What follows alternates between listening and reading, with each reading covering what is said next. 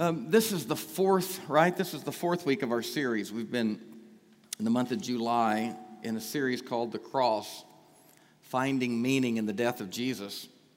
I enjoyed the first week. We kind of went Quaker style, which is something we're trying to do around here a little more. As an interdenominational church, we try to learn from all the different parts of the Christian church, and we try to pass the mic a little bit more. There is biblical premise to that. In the early church, the church really modeled that. They sit around and they discuss the apostles' doctrine, and even 1 Corinthians 14 went so far as to say that we should let everyone prophesy. Scary word, but it simply means be a voice. Allow God to speak through them. Now, we don't claim when we speak that we're necessarily always speaking for God. We just trust that sometimes God does come through unwittingly, even if we don't know it. That's why Paul said, let everyone prophesy, let the others judge. Nobody's going to do that perfectly. I love the prophetic idea that God, the divine, can speak through people. I don't like prophets too much, people who claim that role. I don't think that's something we should lay claim to individually as much as we lay claim to it just as a body. We believe in a prophetic voice that speaks among us. So that first week, we just passed the mic, and I thought it was stellar. The things that you guys had to say wasn't a matter of them being right or wrong. It was just good. And we heard from one another, and it was beautiful. The second week, we were grieving. There had been more tragedy, and in the wake of that tragedy, we just decided to spend some time in prayer and reflection, and it led us ultimately to talk about the cross through the lens of that painful week. And we talked about the death of Jesus in terms of the suffering of God. Jesus said, when you've seen me, you've seen the Father. So Jesus was saying that my life is a reflection of God, and what you see in my life, you're actually seeing God. This is a vista. This is a view of God. So if you wonder about God, Jesus was saying, watch what I do. I don't do anything but what I see the Father doing. I don't say anything but what I hear the Father saying. So if you wonder how God, this invisible, evaporative being sometime, if you wonder how that vast entity feels about hungry children, remember that when Jesus was sitting in a multitude of people who were hungry, he fed them. He could not bear their hunger. He pulled the children into his lap and said, this is the kingdom of God. They should never hurt. And if you hurt them, you put yourself in a terrible place. So if you wonder whether or not God suffers, then look at the cross. Look at the death of Jesus. This is a God who is in ultimate solidarity with us. This is a God who is intractably with us in all things. And so the cross wasn't that 6-hour window one Friday where God went on a fact-finding mission and found out how we feel. The cross was an indication of how God has always been in relation to creation, suffering, subjected, prone, vulnerable. Last week, Melissa did a great job. I wasn't in here. I actually got to teach the senior high kids, which was really fun. But Melissa did a great job on picking up our own cross, the death of Jesus being an archetype, a model by which we live our own lives. Jesus said, you don't need to take up my cross, but you do need to take up yours. And what does that mean? This week we're going to come down the home stretch. This will be the last week of our series now. But I just want to say it goes without saying that the death of Jesus, we know this, it lies at the heart of what we call the Christian faith. It's very difficult to think about Christianity on any level. We don't generally wear nativities around our neck. We don't even wear open tombs, stones rolled away around our neck. We put crosses on the wall. We wear them as jewelry. It's not conceivable that we can speak about the Christian faith. How do you talk about the Christian faith without talking about the death of Jesus?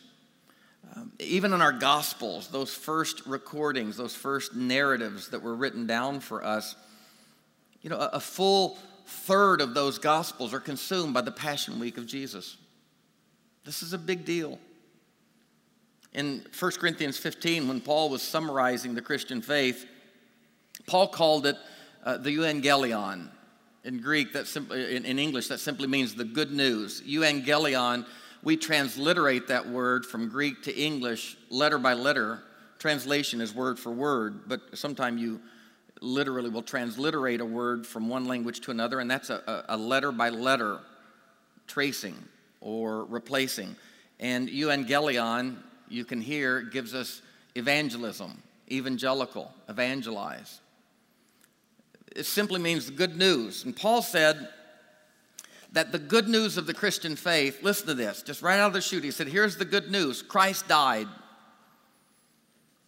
and Christ was buried, and Christ rose from the dead the third day and was seen by his disciples.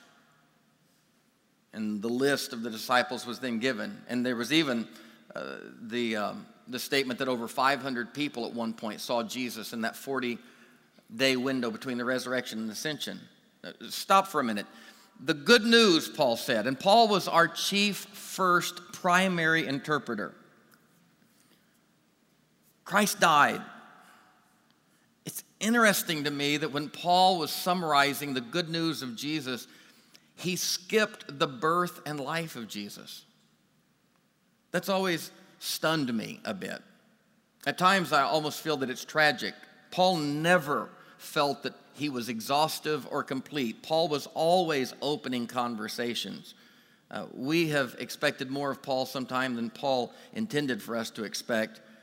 So I'm not taking exception with Paul, but it is bothersome to me that you could talk about the good news of Jesus and skip right to the death.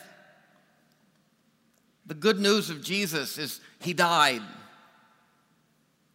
That's like saying the good news of Martin Luther King Jr. or Gandhi is they died. No, before they died, the meaning of their death was bound up in their life. And so maybe what Paul was doing here was assuming something that I'm not so sure that it's the best to assume. The life of Jesus was good news. What he did, what he said was good news. If the death of Jesus did anything, it simply exclaimed the life of Jesus.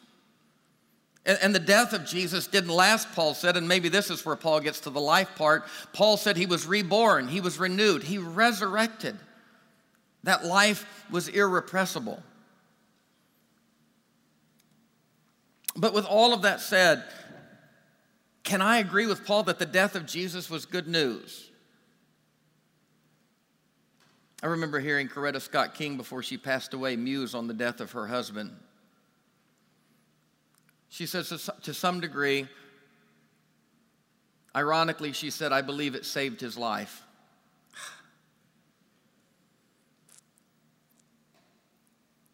His death saved his life. Interpersonally, the load, sometimes the load that is placed upon the shoulders of some human beings is almost unbearable. He was a 27-year-old young pastor, 26-year-old young pastor finishing his doctorate, when it fell in his lap to become this de facto leader of a movement that was so vastly beyond him. His skill set was such that he had much horsepower, but just the chassis, the frame of maturation, what 26-year-old has it? Lee, what 26 to 38-year-old man can carry the load that that man carried? And when a load like the load King carried sits on the shoulders of a frail human, especially a 30-year-old human, except that human's name is Jesus, that load will create fissures and frailties. It will reveal flaws. And he was a human, and interpersonally, he was breaking under that load. The last 3 years of his life, he suffered severe depression.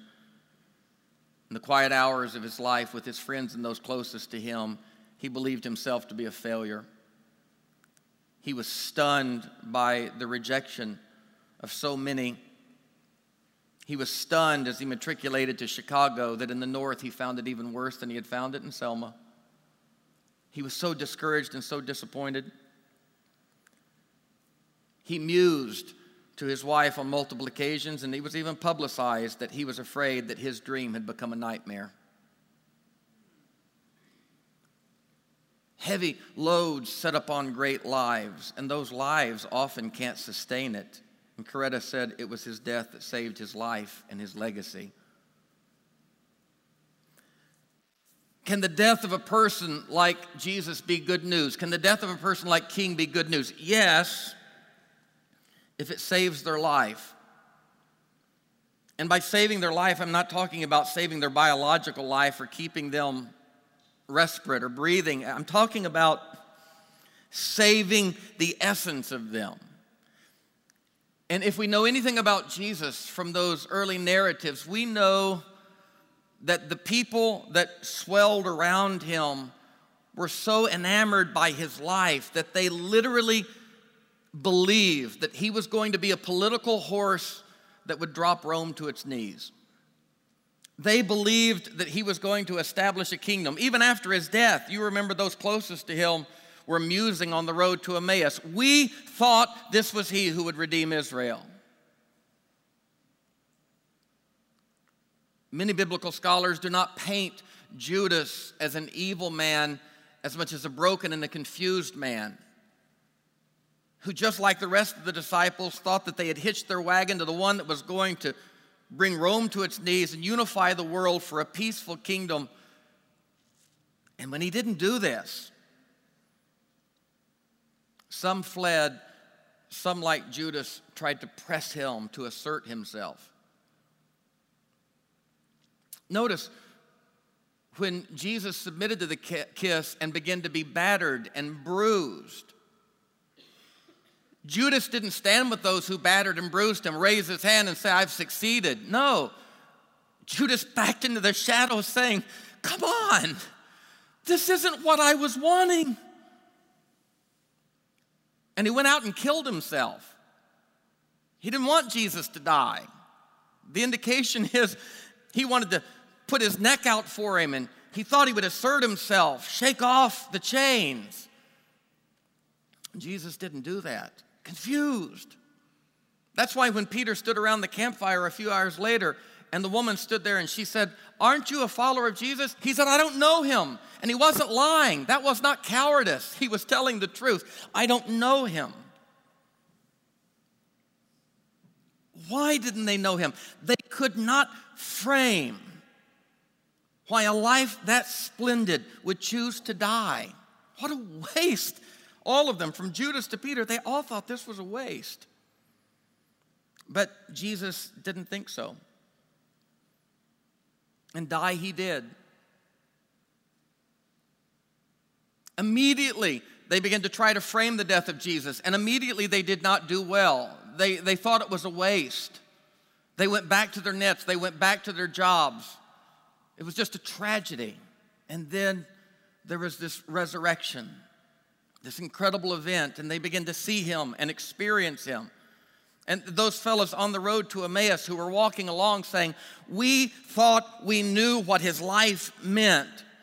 And Jesus comes up alongside them. They don't even know that this is Jesus. And the Bible says immediately this traveler with them said, why are you so forlorn? And they said, because our Lord died, because everything that we ever thought was true just got nailed to a cross. Every bit of our faith just got buried in a borrowed tomb. They could not frame the death of Jesus. And instead of revealing himself as the resurrected Christ, the Bible said this traveler just revealed himself as someone who was schooled in the Jewish text, and he began to quote scripture to them, explaining to them how everything they had ever believed in actually said Jesus needed to die.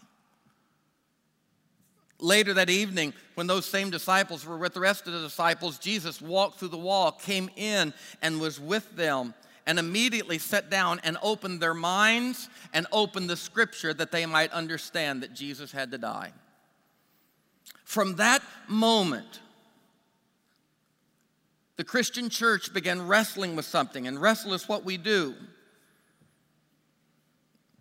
The scripture, a church service, a preacher, a religion, a denomination misses the point if it tries to come up with final answers and ultimate orthodoxies. Ptolemy did not settle cosmology. Hippocrates did not settle medicine. We open right conversations about right things, and people continue having those conversations. It's amazing to me in every discipline of life, from cosmology to medicine, every area of life, we believe in an unfolding revelation and accumulating wisdom, except in spirituality, and we try to fix the best statements and the best ideas and people thousands of years ago. Why do we do that? You say, well, isn't that what Jesus said to do? Not even close. Jesus looked at his disciples and said, I've got so much to tell you, but you can't bear it now. The first century can't bear it. The first millennia can't bear it. One space of time, one group of people, one mind can't bear it. God spanned the universe, and Ptolemy looked at it, and God said, I can't get it into your head, all that's out there. Dr. Britton, you were telling my 10-year-old this morning about what you grew up with and your understanding of cosmology. One galaxy and perhaps another galaxy nearby. And in a 50-year life, we've got 500 billion more galaxies. Wow, what happened? Truth didn't change. Truth reveals. Jesus said, I have so much to tell you, but you can't bear it now. But listen to what he said. I love this. Jesus said, but when the Holy Spirit comes, he will continue to lead and guide you into all truth. And this is really beautiful. He will teach you all things about me. Wow.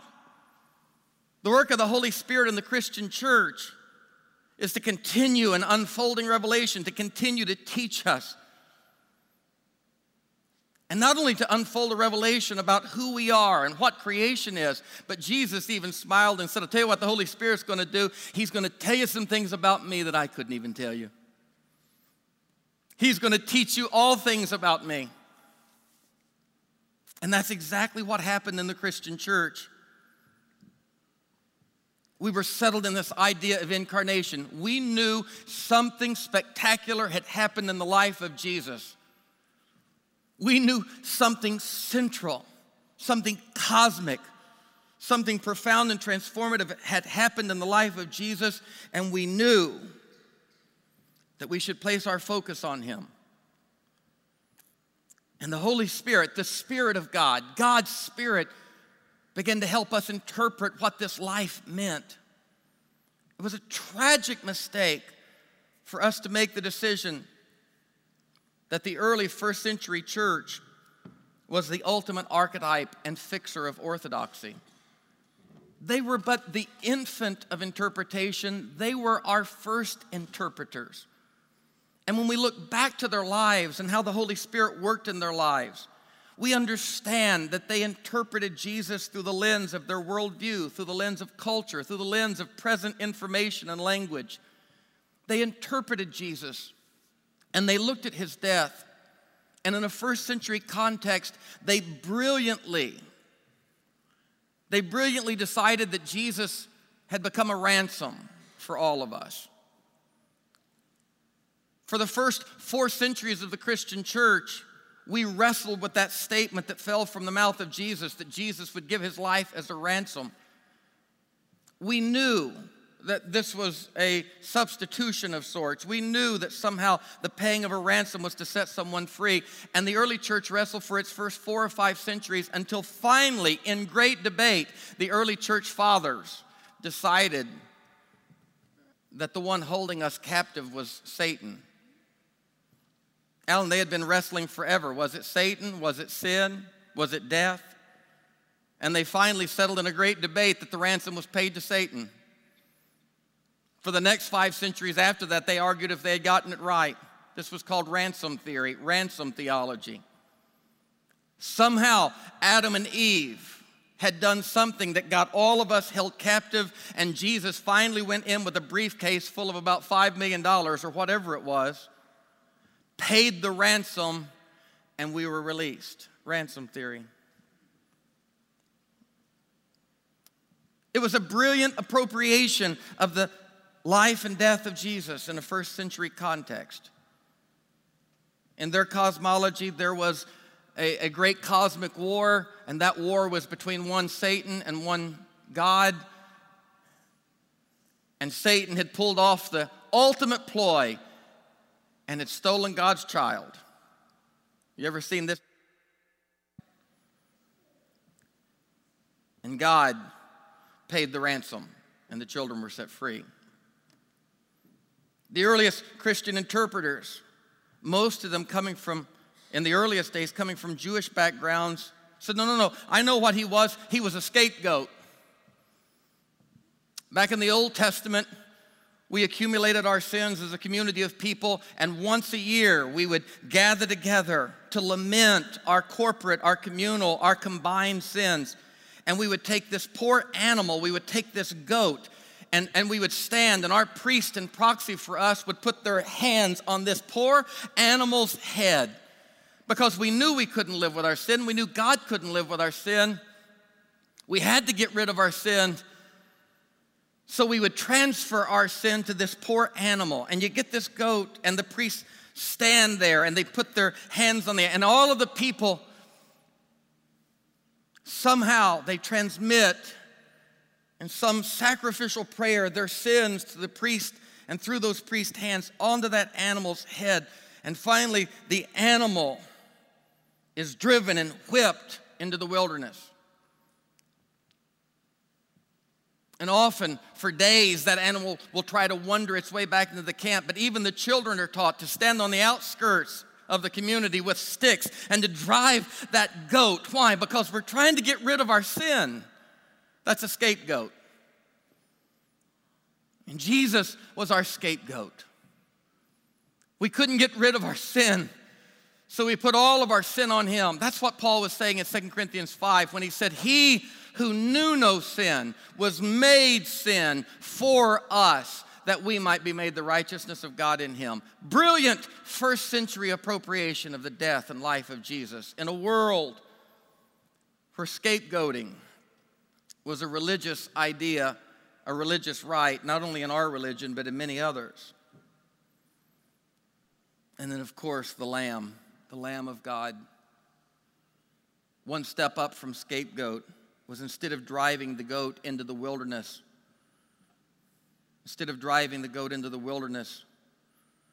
we lay our hands on that goat, we lay our hands on that animal, and we kill it, and we let its blood bleed out. We take the life of that animal, and we offer that animal to God in an effort to appease God. Lambs, bulls, goats, turtle doves for the poor. Life in proxy for our life, spilled and given. Where did we get the idea that God needed blood? Where did we get the idea that God somehow had to punish, had to perpetrate in a penal form on somebody, either individually or corporately, the weight and the gravity of their sin? Where did we get that idea?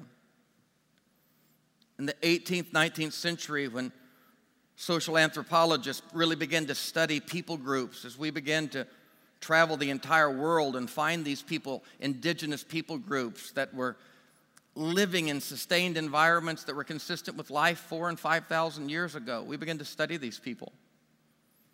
And we began to notice in the development of their religion, in the development of all of their religions, that there was commonality. We begin to understand, extrapolating somewhat backwards, because there's not perfect information here, but there is good academic extrapolation. We begin to understand that in the earliest days, people did not have a clear delineated idea of a creator God. Our earliest idea of spirit and the other side, our earliest ideas, had nothing to do with that of a benevolent creator who set all of this in order. Our earliest ideas of the spirit, the other, the invisible world, came from the idea that we believed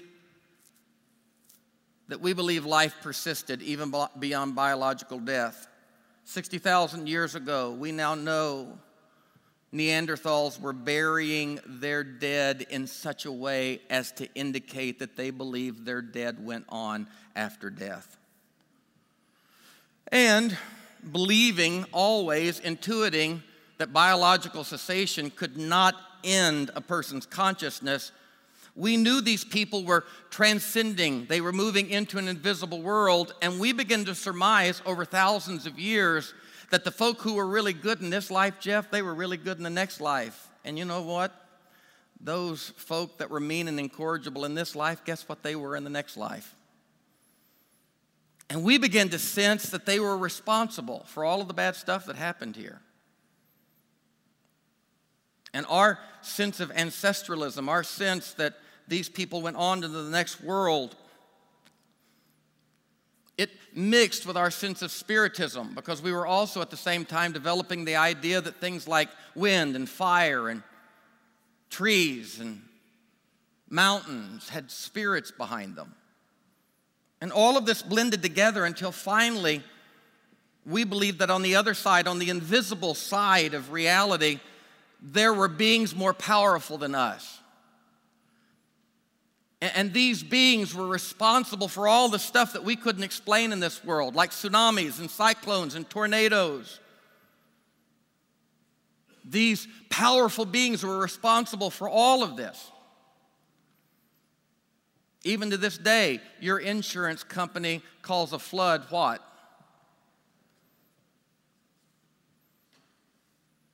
And if New Orleans is flooded, preachers like Jerry Falwell, and I don't say this pejoratively, he said it. Pat Robertson has built an entire network on these kinds of things. New Orleans gets flooded, bad things happen. Why? Because God is punishing, right? Acts of God. What we know is our earliest sensibilities about these divine creatures, ultimately those spirits and ancestors began to develop through their strength of power into what we knew as gods. And our earliest idea of this pantheon of gods was that they were angry. Study it for yourself. The earliest ideas of God, they were angry. And I want to tell you this, they were not only angry, they were immoral. They were not bound by a system of morality.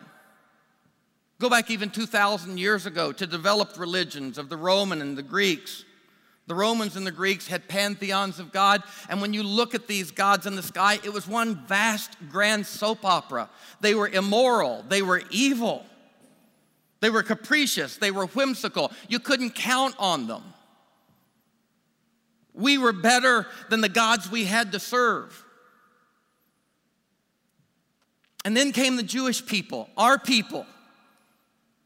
And we laid a great innovation, unfolding truth, unfolding revelation, spirits and ancestors, divine beings, angry, whimsical, capricious, acts of God. And the Jewish people came along and said, no. A God came to a man named Abram and his father, Terah. And that God said, I want you to get up and I want you to get out from these gods and I want you to come with me. And God led this man to a country. And God said, look up. You want cosmology? Look up. As many as the stars of the heaven, that's the cosmology of your own soul and lineage, so shall your descendants be. And I'll bless all the nations of the earth through you. It was a eureka moment. A God who wanted to bless, a God who wanted to do good, a God who wasn't capricious and whimsical, but wanted good for the earth. This was our people. And Abram followed that God until one day that God said, that son born of your old age, kill him.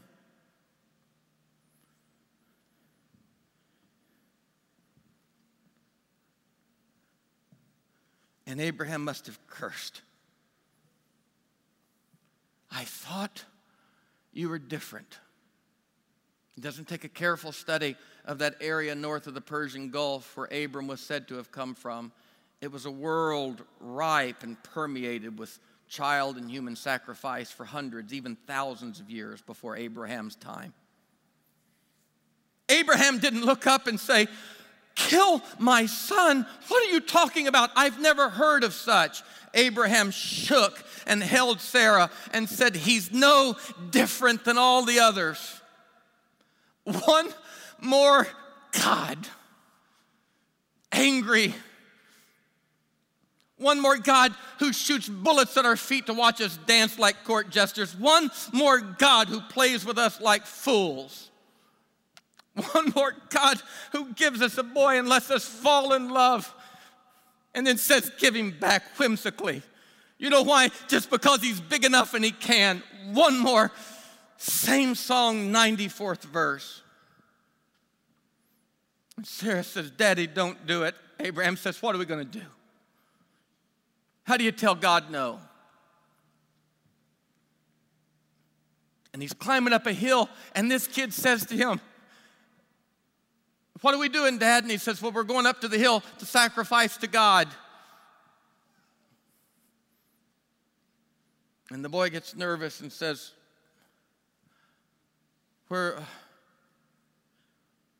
Dad, where's the sacrifice? And a father's heart breaks. That's what bad religion does. It breaks people's heart. It tells people things about God that aren't true. As if life isn't hard enough, we have to compound that with a God that makes it harder. If it's not enough to worry about my 17-year-old getting home on time in a car, I've got to worry about when God's going to get mad enough at me for my mistakes to take him back. You know how many people I've sat with in the Christian faith in hospitals that have not only had to lose their child, but they've had to wonder what they did wrong? My God. And Abram looks at that boy and his heart breaks and he says, God will provide. And he thinks to himself, I hope. And a knife is raised, and the boy's eyes flinch, and the father's heart breaks, and a ram stirs in the bush. And now we can ask the question. In the story, did God tell him to kill his son? Yes. In the story, did God want him to kill his son? No. In the story, did God need him to kill his son? No. Then why would God tell him to kill his son? Pedagogy, teaching. And Abraham hails from a space of time, that legend, that myth, that base story in the Christian message from a time around 18 to 2100 BC. And we begin to notice all around the world at that time, people groups that did not even have the capacity to cross-pollinate, who are not interrelated. We begin to notice a shift from human sacrifice to animal sacrifice. And humans are making progress. Not from an animal's perspective, but we can now say that it was better that it became bulls and goats and turtle doves than it was our babies, our children, our virgins. The sacrifice was still needed. Because in every major world religion in the 3rd millennia BC, every major world religion, the first to take exception with this was a religion from the 7th century BC, some 2,000 to 2,500 years later, called Buddhism. Buddhism was the first religion to say, we don't believe the gods are angry. The other religions do not know what to do with Buddhism and a religion that says the gods aren't angry, so we have decided that Buddhism is non-theistic. Because we can't imagine a God that's not angry, so we just call them non-believers in God. Because we can't frame the idea of a God who isn't angry, a God who is intractably one with creation. It's interesting to me. But in the time of Abraham, as religious sensibilities developed, we do see 3 chief characteristics of every major world religion. And this is generalization because semesters. You could get a PhD in this information and still not scale the full mountain of this material. But suffice to say, as every religion developed in that 3rd millennia BC, as religions began to develop, religions all developed so that we could relate to the gods. Now, if we're relating to gods that are angry, then religion has to take as its chief purpose, how do we deal with an angry God? 3 things developed, Doug. In every major world religion, 3 things developed. The first was a priestly class. Of course, a priestly class develops. What is a priestly class? It's a group of professionals that say, you have a pain, you have a problem, we have an answer. Always. That's the way commerce develops. That's the way economies develop. That's the way people do life. Somebody has a problem, somebody's going to rise and fix it. We had a problem. The gods were angry. They were tsunamiing us. They were telling us to kill our kids. They were doing terrible things to us. The gods were angry. The gods gave life and the gods took life. Priestly class in every religion developed who say we are experts in this, and for a small nominal fee, we will help you. Am I talking about my industry? Priests always develop. And I do not believe that these priests were always Elmer Gantrys or insincere people. I believe for the most part priestly caste developed because these people were also people who believed the gods were angry and believed that professional skills had to be developed to help with that. Nobody wants to go sit down with the IRS by themselves, so your CPA goes with you. Second thing that developed in every one of these religions, and ours included, was the idea of altars.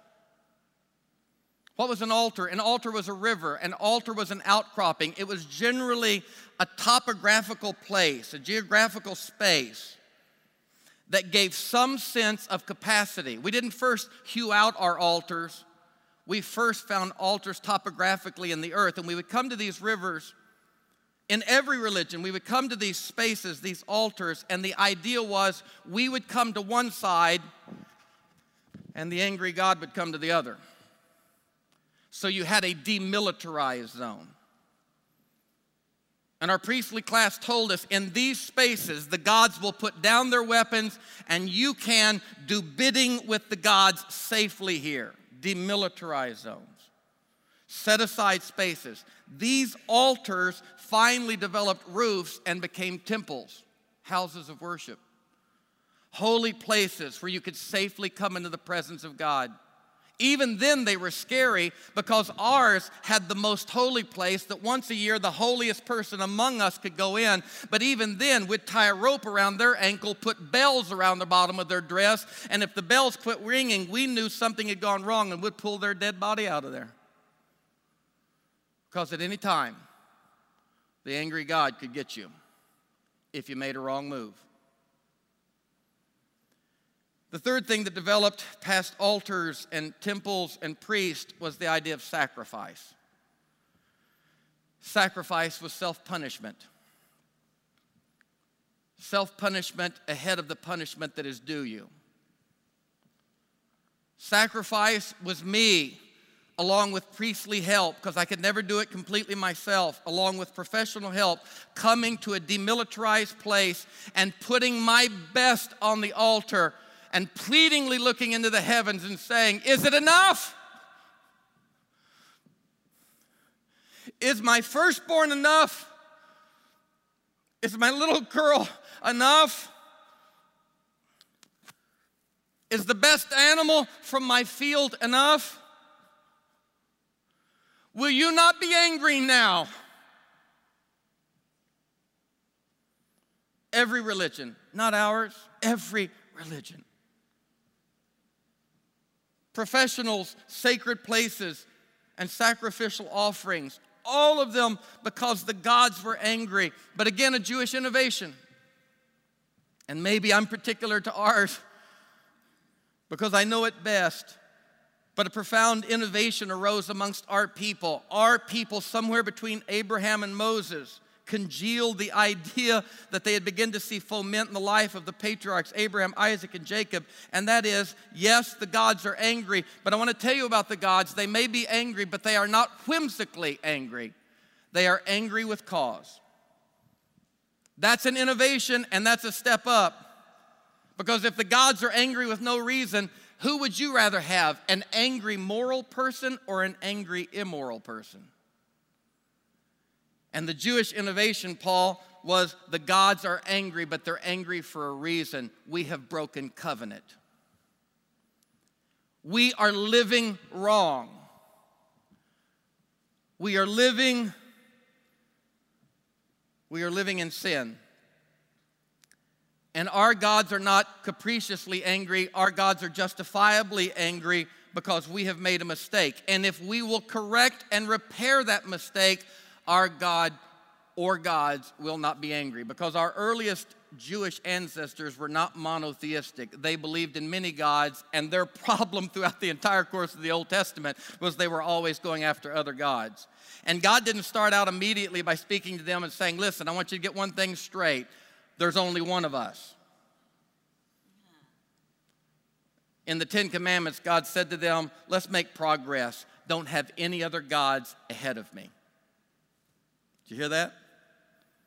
Just don't have any ahead of me. That's not monotheism, that's monolatry. That's many gods but one supreme. It was the 6th century in exile that we finally came home with a prophetic vision of only one God, and beside him there was no other. A clear idea of one God who was also male, but that's a subject for another day. Developing sacrifices. And our people said the gods aren't angry without cause. Our God is angry because of sin. But we believed that our God was not only loving and moral, but a part of the morality of God was beyond God's deep care and love for us. God was also, this was the word, holy. And by holy, we believed that meant God was so pure that God was incapable of being in the presence of anything less than perfect. And we defined God in those prophetic centuries prior to Christ, we defined God as a God whose holiness was measured by God's incapacity to be with sinful people. And now we had a tension that had to be resolved. Thankfully, it did not have to be resolved completely, and 2,000 years later, we are still wrestling with this truth, just like astronomers are still wrestling with what Ptolemy first was mesmerized with 23 centuries ago. Dave, Andy, 110 years ago, we were still bloodletting with leeches. Think about the exponentiality of medicine. Why is spirituality the only of life's disciplines that was supposed to shut off in Revelation 2,000 years ago? Why? Jesus never said that. He said, I'm going to keep teaching you things even about me. And Jesus died. And in a world completely sacrificial, a world with gods everywhere, whimsical, capricious, and immoral, we had a central message that there was one God, that God was moral, but we were still wrestling with how that God viewed sin. We were still wrestling with whether or not that God had the capacity to be with us in our sin. And into that world, Jesus came as the express image of God. You think he wasn't trying to bust up in the middle of that argument because he never spent time with religious people. He went straight for what we called sinners and ate with them. And said, when you've seen me, you haven't seen the properly equipped second person in the Trinity who has a buffer around his humanity by which he can meet with sinful people. No, he said, when you've seen me, you have seen the Father. When you've seen me, you have seen the capacity of God to be with people as dark and dirty.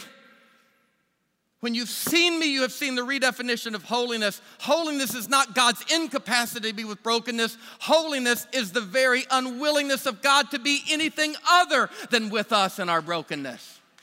This is the holiness of God. And we couldn't hear it. And Jesus walked around doing two things. Seldom in the synagogue, seldom with preachers, seldom with holy people.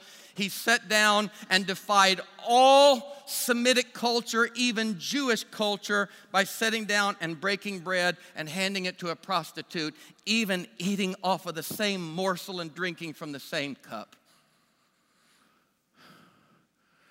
And we crucified him, not because God couldn't stand our sin, but because we could not stand God standing our sin. That's why. I have a few people who are getting it. When you've seen me, you've seen the Father. And the other thing Jesus did, besides drink out of the same cup with tax collectors and prostitutes, is he went around everywhere, Jeff, saying, don't be afraid. Don't be afraid. And the old fella that stood beside him at the cross and took care of his mother till she died, named John, who was the beloved disciple, when John was writing his final words in the epistles, John said, I finally realize love, when it fully matures, casts out all fear. And all fear includes the fear of God. Somebody said, wait, I thought Scripture said that the fear of the Lord is wise. No. Scripture said the fear of the Lord is the beginning of wisdom. Just the beginning. It's not the maturation. I've had 2 kids. And this morning I looked at a 17-year-old. I had interaction with a 17-year-old and a 10-year-old. And both of them were being corrected on separate incidences. And there was a different level of fear and friendship in both of those. And it wasn't based on my heart, it was based on their capacity. I looked at a boy whose jawline has filled out and his shoulders are bigger. And a few days ago, he told me he could take me down. I laughed at him. And before I knew it, he had taken me down. I lay on my back and I could not move. He had me tied up in a pretzel. And my ego would not allow me to be completely honest, and I told him, I could get out of this, but I would have to hurt you, and I love you too much, so let me up, please.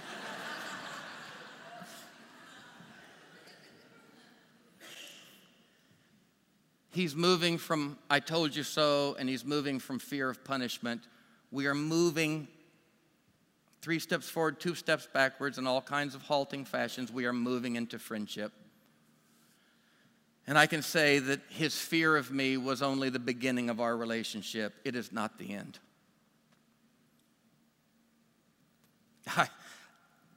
I stood beside my 71-year-old dad the other day, and I thought, when did I get this much taller than you? As life elevates me and life shrinks him in all sorts of ways, and he is friend. I don't fear him anymore. Our relationship has not gone to pot. Our relationship has matured. It is not his love that has shifted. It is my capacity that has grown.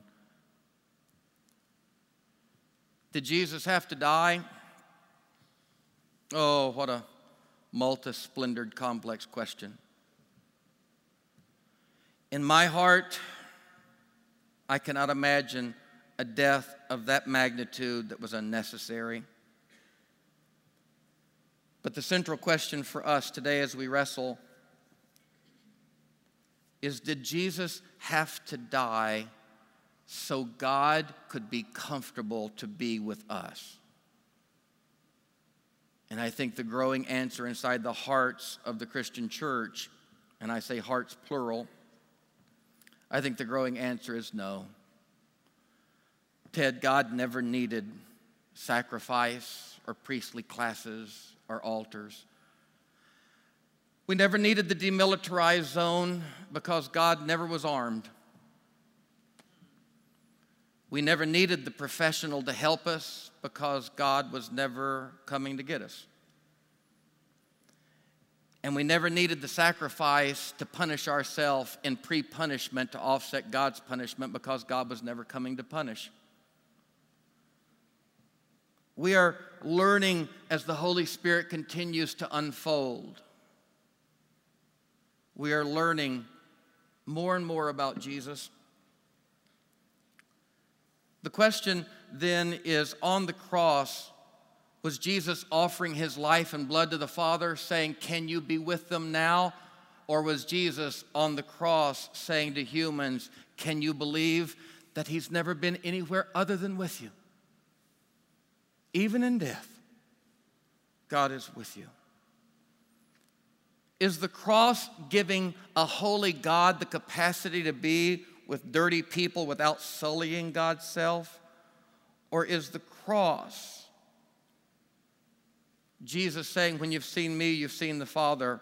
What more does God have to do? Can you believe me now?" And this is why I tell the story often, and I will close with it. The story of every human person, the story of the human family, the story of our relationship, the story of our salvation hero's journey with God. There was a father who had 2 sons, and the youngest of those sons, like the eldest of those 2, was born in union with the father at home. Listen, the prodigal was born in union with the Father. The prodigal did not take a journey to become a child of the Father. The prodigal took a long, circuitous journey to come home to the reality of who he had always been, but he was born in union with the Father. And the prodigal took a journey that looks like the human journey, the evolution of religious thought and idea. The prodigal could not believe. If you want to fall, we have a fall. The fall is to not believe you are born in union with God. That's the fall. The fall is to be born in the Father's house and to not recognize the fullness of your privilege. You want to fall? That's the fall. The fall is to be a child of the Father. The fall is to be a child of God and to not be able to appropriate that emotionally, psychically, in every way, and to leave home and to go looking for love in all the wrong places, to go looking for satisfaction and meaning, and to take that long, winding journey until finally, through sin, brokenness, rebellion, it's all still there. The pieces of the puzzle are still there. It's simply how you understand the story, until finally, at the farthest point away from the Father, which is no distance from the Father, because David 1,000 years before, after God's own heart, said, "If I made my bed in hell, you were still with me. If I took my flight and went to the deepest ocean, the dirtiest hog pen, you were still with me." And that young prodigal, the Bible said, came to himself and said, "I will arise. I am a son. I have a father. I want to go home." And he did not turn his face to a salvation journey of becoming something he wasn't. His salvation was to come home to whom he had always been. And as he made his way home, this is the journey of religion. We finally understood that the gods weren't angry. We finally understood the gods could be appeased. We finally understood we could go home. But we had to go home with a price. We had to go home with self-sacrifice. And all the way home, that boy said, "I think he'll take me back, but the only way he's going to do it is I'm going to tell him, I'm not worthy, I don't deserve it, I will never be a full child again. There's always going to be an asterisk by my name. It's never going to be full privilege. Just make me a slave in the back of your house." That's what I'll tell him, because I know that my Father's angry, and justifiably so.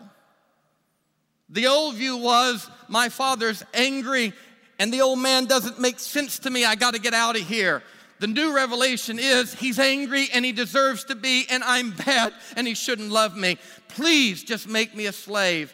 And as the boy's coming home with the sacrifice of his lips, just make me a slave. I will sacrifice everything, just make me a slave. The Bible says that on the other end of that, the God that he thought was justifiably angry came running down the road. And when he saw the boy winced, like we all wince in the presence of God, because surely that hand is not coming to caress, but those hands fell on top of that boy. And an old man began to heave and began to cry. And as he cried and said, "You're home. I've been looking every day of my life for you. Where you been, boy?" Underneath the blows of that love, that boy said, "I am not worthy. I don't deserve this. You are wrong, Dad. I am bad. Just make me a slave." And the Bible says that the old man stood up and said, "Get a ring, get a robe, somebody kill a calf." And an animal died in a distance to throw a religious party. And the question is, did the boy coming home have to sacrifice an animal to bring the father out and give the capacity to the father to forgive? Or did the father have to kill a calf to say, "Hush, boy, it's a party of grace. You were forgiven before the animal ever died"? This is why Christianity must not throw away the death of Jesus. This is why questions of scapegoat and ransom and substitutionary penal atonement are not questions of right and wrong, but they are questions of a developing revelation. And so when people ask me, "Do you believe in substitutionary penal atonement?" Yes, it is a part of our history. It is a concentric ring at the center of our faith. It was a brilliant appropriation in a sacrificial world. But Jesus wasn't done in the first century through the Holy Spirit teaching us about the love of God. And I am not ashamed that there are crosses on my wall and to call myself Christians and to say, yes, I do not believe the death of Jesus was wasted. The question is simply, why did Jesus die? And I believe Jesus died for the same reason the animal skins were created in the garden. God coaxed them out, took off their covering, and they blushed. And the animal skins covered them, the first covering in Scripture. And that covering was not to cover the sin of eating the fruit. It covered their loins, for they had not sinned, their loins, for they felt shame. The human fall was not first sin that had to be covered for God's holiness to be satisfied. The first human fall was shame, our sense that God could not handle us completely, even in our brokenness. And those ideas are developing. Forgive me for taking so long today, but this is central, this is beautiful, and this is the gospel. And there is deep and abiding meaning in the death of Jesus. And if we are here for another 2,000 years as the Christian church, we will continue to survey the wondrous cross of Jesus on which the Prince of Glory died, for we have yet to exhaust it. Can you say amen? Thank you, God, for the beauty of what we call the gospel. And thank you that we are learning more and more and more about the holiness and the heart of this God we serve. We rejoice and we receive your love today, knowing that it's not animals or humans that cover a multitude of sins. It is the divine and gracious love of God. We receive that covering today. We embrace your cross and ours. Thank you for helping us find meaning, true meaning, the meaning in the death of Jesus. We pray this still in the beautiful name of the one crucified, Jesus. And God's people said, amen. God bless you. Go and be good to one another. We'll see you at family service next week.